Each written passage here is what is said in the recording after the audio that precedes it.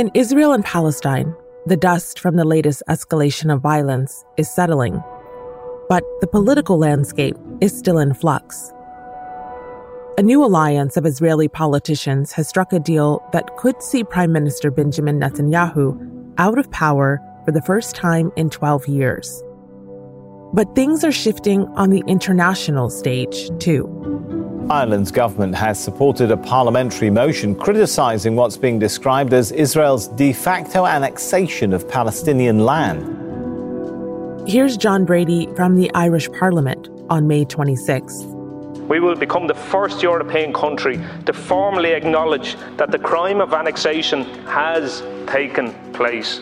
And while the EU has talked about the need for Israel to avoid the red line of annexation, we have the potential to bring Europe over that line.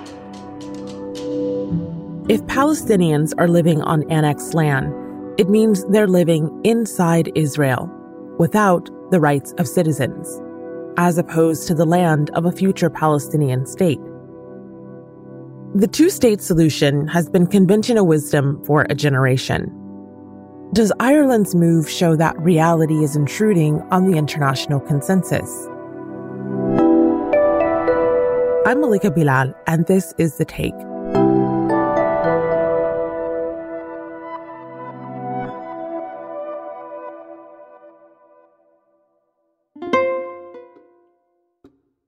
In many of the speeches in the Irish Parliament that day in support of Palestine, what came up was Ireland's sense of shared history. Perhaps there's no other Western country in the world which feels the same sense of solidarity with the Palestinian people quite like the people of Ireland. As Irish people, we don't have the luxury to pretend we don't know, to pretend that we don't understand. The memory and the consequence of colonisation lives in the very marrow of our bones. So to understand Ireland's step away from the international consensus, we spoke to an Irish analyst who works on the Middle East. My name is Shelley Dean. I do people's homework for them. I'm a conflict analyst, if you like, and I look at the ways in which people try to negotiate their way out of crisis and conflict. Shelley has researched the parallels between negotiations in Israel, Palestine, and in Northern Ireland, which had its own decades-long conflict. Police say the clashes between Catholic and Protestant communities last night were some of the worst violence they have seen in recent years. A conflict between the two communities, known as the Troubles, started in the 60s and cost the lives of more than 3,500 people. And there's one question that Shelley is often asked in the course of her work with policymakers in Israel. Why did conflict resolution succeed in Northern Ireland, where the Israeli-Palestinian peace process failed? I've found that the room is most likely there's more Israelis in the room, and sometimes, all too often, no Palestinians. And not being Palestinian and being Irish, my default is to be able to say, well, this is how things worked in Ireland, and this is why they worked in Ireland. And that might give some insight into how things might work better if applied differently in Israel-Palestine, for example. The worst of Northern Ireland's troubles ended in 1998 with a comprehensive peace deal known as the Good Friday Agreement. And Shelley sees a clear difference with the Israeli-Palestinian negotiations. The reason the Good Friday Agreement has been largely effective is because it was a durable peace agreement. It addressed genuine concerns, and it came up with recommendations to facilitate peace in the long run and in the long term. It wasn't just a security pact, and I think that's the fundamental difference.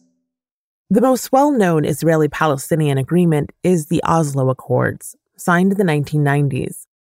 Shelley considers them to be more of a security pact. It wasn't a comprehensive peace agreement. It wasn't an attempt at genuine reconciliation. And as a result, it wasn't a durable peace. The creation of a Palestinian state, the problem over settlements, which was a fundamental problem from the very beginning, the issue of Jerusalem, the right to return of Palestinians back to their homes, all of those issues were kicked down the path to be dealt with later. And ultimately, that's why this is a fundamental problem, because a peace process requires this genuine reconciliation. It requires the commitment of all the parties. And if all of the protagonists are not included, all you're doing is postponing the inevitable conflict or clash later down the road. For many years in the 1990s, it was far easier to imagine a solution to the Palestinian question than to the Northern Irish question, even for some of those protagonists. Shelley remembers a story about one leader from Northern Ireland watching Israelis and Palestinians sign an agreement.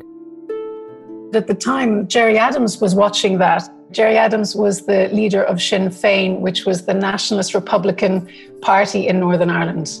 And at the time, he was attempting with others to try and facilitate some kind of peace in Northern Ireland. And I was told by someone who was interviewing him at the time that he was having his cornflakes watching the scene in Oslo saying, we need this, we need something like this. This is what we need.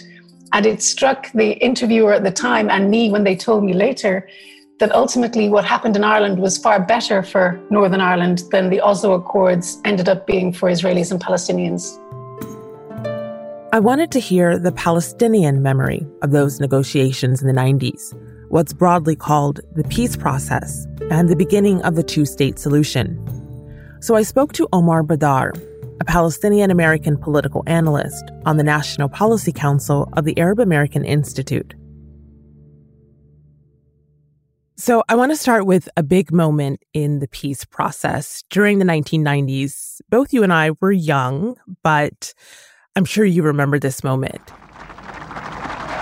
You had Yasser Arafat, the head of the PLO, shaking hands with Israeli Prime Minister Yitzhak Rabin, and President Clinton is standing between them. They're on the White House lawn.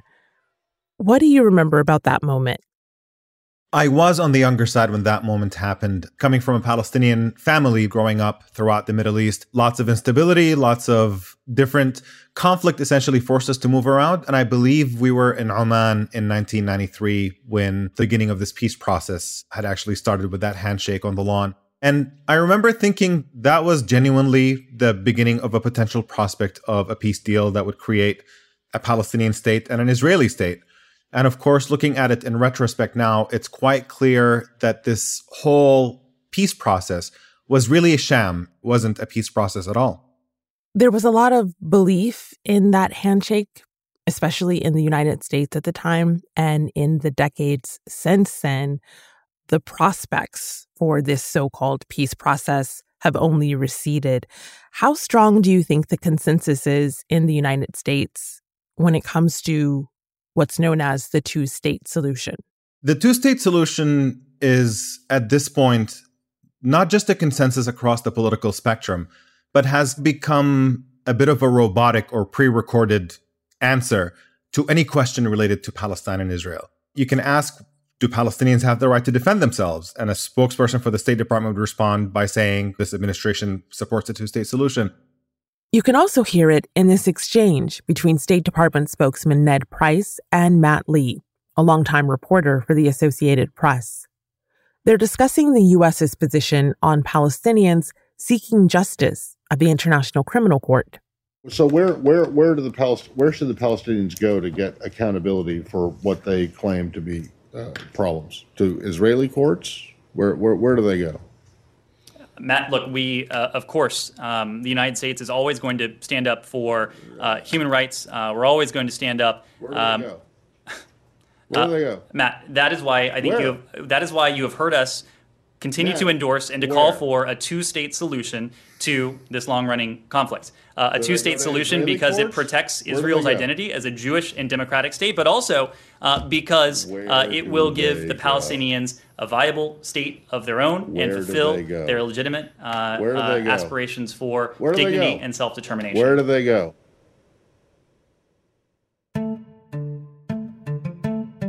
I believe the current American administration and every administration before it understands that the prospect for a viable two-state solution has died. But they insist on using this rhetoric over and over again, simply as a means of deflecting of having to deal with the actual substance of the issue. The beginning of the peace process, you had a little bit over 100,000 Israeli settlers living throughout the Palestinian territories that Israel was supposed to withdraw from. And at this point, the number of settlers that live in the Palestinian areas is more than 700,000. And the extent of the infrastructure that is built throughout the territories, hundreds of Israeli settlements, the annexation of East Jerusalem, we're looking at a situation where we really are looking at a one-state reality.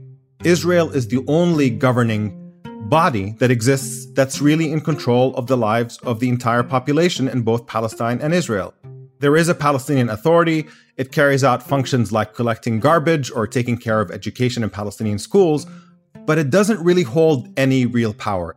Ultimately, the Israeli government is the party that holds all the keys. It controls all of the borders. It collects all of the taxes. It's really in charge of all security. A Palestinian driving from one Palestinian city to another has to pass through an Israeli checkpoint. And I think American officials recognize that reality, but they don't want to deal with the underlying issue, which is that no American official wants to hold Israel accountable. So that's the landscape in the United States. What about in Israel? What does the two-state solution come to mean to Israeli governments? So successive Israeli governments have made clear that they are not interested in a real two-state solution. In the case of Benjamin Netanyahu, the potentially outgoing prime minister of Israel, he's made very clear that there will never be a Palestinian state on his watch. Even during the peace process in the 1990s, an associate of Benjamin Netanyahu made clear what their vision of a two-state is, which is not really a Palestinian state at all. It is that you would give some scraps to Palestinians, some Bandustans that are completely encircled by Israel, and that Palestinians would be free to call it a state if they want, or, in the words of David Bar-Ilan, an associate of Benjamin Netanyahu, said they can even call these areas fried chicken for all I care. And so that tells you something about the Israeli government's attitude. There's a lot of discussion in the media about the end of the two-state solution, but less so from governments, especially the US and EU governments. With Ireland's move to condemn de facto annexation, do you think that the international consensus could change, could move towards admitting that a two-state solution is no longer possible? In principle, it is possible when you see growing recognition of the death of the two-state solution that we are potentially looking at a viable one-state alternative emerging as the only just alternative at this point. Because at the end of the day, either you let Palestinians self-determine and govern themselves within a viable state of their own, or if you insist on not letting that happen, which Israel has made abundantly clear, then the only viable just alternative is to grant Palestinians equal rights that the Israeli citizens enjoy. And nobody has made that leap yet as far as world governments are concerned. Nobody's willing to acknowledge that it's dead completely, precisely because they know what the alternative is, and nobody wants to spend the political capital to admit what the alternative is, which is essentially creating a state in which there is equality for everyone, which from the perspective of the Israeli government is a call to destroy Israel. When we're talking about the possibility of a one state with equality for everyone, it certainly is no call to destroy or take anything away from anyone except for the privilege of having more rights than somebody else simply because they do not belong to the same ethnicity as you do. This is, at the end of the day, for generations that have lived here forever, is home at this point. It's been many decades of multiple generations of Israelis born there. And so the vision of a single democratic state, it's not a vision that's trying to exclude or reverse anything that has already been carried out. It's simply acknowledging that injustice in which Israel was created and allowing Palestinians to return to their homes to live as equals with the population that actually displaced them 73 years ago at this point. It's not a call for revenge. It's not a call for reversing time. It is simply a call for charting a different path forward in which people can actually live together with the most basic values that are universally agreed upon, that anybody with a democratic mindset would agree to, which is that every person's rights matter equally to everybody else's. That's what Palestinians are fighting for. One of the reasons that the two-state solution won't die on the international level is because many countries allied with Israel say that they do support it as a Jewish state, not necessarily as a binational state. So to them, perhaps it's not immediately clear what would be next without two states. What do you think some of the complications might be in changing track to one state? And if not one state, then what? So the fundamental problem with a lot of the countries that still pay lip service to the two-state solution is that none of them were actually willing to pursue policies that would have made it possible. And that's really the absurdity of it all at the end of the day, is that you have a situation in which it is clear that in order to push Israel towards a genuine, viable two-state solution, you had to apply meaningful pressure on them to move in that direction. If Israel came under meaningful pressure to allow for a viable Palestinian state to exist, we would not be here at all. And to find these governments that are responsible for enabling Israel's killing of the two-state solution, insisting on paying lip service to it at this point, really just simply makes no sense. There was another resolution in the Irish Parliament, one that called for a comprehensive package of sanctions against Israel for war crimes and the crime of apartheid. And it also called to expel the Israeli ambassador to Ireland. It received 46 in favor and 87 votes against. Does that vote count surprise you? What do you make of it? Honestly, it fits into the general problem that exists in the world of everybody acknowledging that Israel's behavior is unacceptable, but then insisting that it cannot be held accountable for its behavior. It's not surprising because it's been going on for so long, but it nevertheless is infuriating that this remains the approach that the world is taking towards a country that is responsible for the longest military occupation in modern history at this point. That, I think, reflects the fact that there is a power imbalance on the world stage, that Palestinians do not hold enough political capital on their own to demand that the world treat them the way they deserve to be treated. And this is where the international solidarity aspect is incredibly important. You have a growing movement of the BDS movement, the boycott, divestment, and sanctions movement, that is demanding precisely this, that Israel pay the price of maintaining an apartheid state. The only way you're going to put an end to that is through external pressure, where the world now has to act and decide whether it's going to continue enabling apartheid or whether it's going to choose a different path. So, as we're having this conversation, the Israeli government is in the process of potentially forming a new government that will not include Benjamin Netanyahu for the first time in over a decade. Do you think it matters for Palestinians who the next Israeli government is? Will they find another Israeli government easier to work with than the one led by Netanyahu? The change in prime minister in Israel might have minute effect on the lives of Palestinians, but in the big scheme of things, the consensus across Israeli politics right now is one that is in favor of permanent occupation and apartheid. And because of that, a change in prime minister is not going to mean that much for Palestinians. Political shifts matter, but only when the political will is there. And that's what Shelley, the Irish analyst, says she tries to communicate when she's asked what can be learned from Northern Ireland's success. Northern Ireland is relatively successful. All things considered, Northern Ireland's peace process is a success. In discussions over Northern Ireland, the discussion tends to focus on how did the British military succeed when it succeeded against the IRA, or where were the techniques that helped get everyone past the logjam and the tit-for-tat violence and the bombings. And the answers are usually ones that people don't really want to hear. They don't want to hear that you need to have a process of knowledge and empathy, which some tritely call hearts and minds. You have to relate to people. You have to be able to understand what it's like to be on the other side. So an awful lot of listening is required. And the reality is that sometimes people don't want to hear that their military approach is flawed, or that ultimately by controlling populations, you're undermining your own. But those are the kinds of conversations that are had. The issue that comes up time and again is that there is no Palestinian partner. But the reality is that there is no Israeli partner for peace, because there needs to be a genuine reconciliation. And sometimes when you talk about reconciliation, people think it's all too fluffy. But reconciliation is hard. Durable peace is not easy to achieve. It takes a very different kind of blood, sweat, and tears than violence. But nonetheless, they're all involved. And that's something that gets missed, I think. It's hard to let go of the hope for the notion of a peace process or two states for two people. But while that image of the handshake on the White House lawn stands out in many people's minds, it's not top of Omar's. There was the peace process era, and it was the era of handshakes that really stuck in the minds of many people around the world who were looking at this issue. But for me, it was much more about what ended up unfolding afterwards. When that process fell apart, we had another Palestinian uprising, the Second Intifada.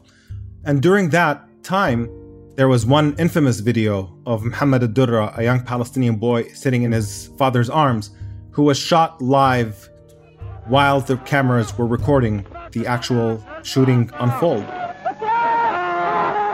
I think me having access to Al Jazeera and other news outlets that were covering this issue on the ground, they provided the raw images of what Palestinians were going through in a way that American media never did. And I think that also might not be the primary factor, but it definitely is a factor in the fact that Americans do not fully understand how horrible the situation that Palestinians live under Israeli occupation and apartheid really is, because they never see it. And I genuinely believed that if Americans heard the story of Palestine, if they understood what was actually unfolding, they would not stand for it. I think human beings are instinctively inclined towards justice and fairness and equality. And I think that if people really saw and understood what life was actually like under apartheid, they would be unanimous in opposing it. And that's The Take. This episode was produced by Alexandra Locke with Ney Alvarez, Priyanka Tove, Amy Walters, Negin Oliai, Dina Kispe, and me, Malika Bilal. Alex Roldan is our sound designer. Tom Fenton is our editor. Aya El-Milaik is our engagement producer, and Stacey Samuel is our executive producer. We'll be back next week.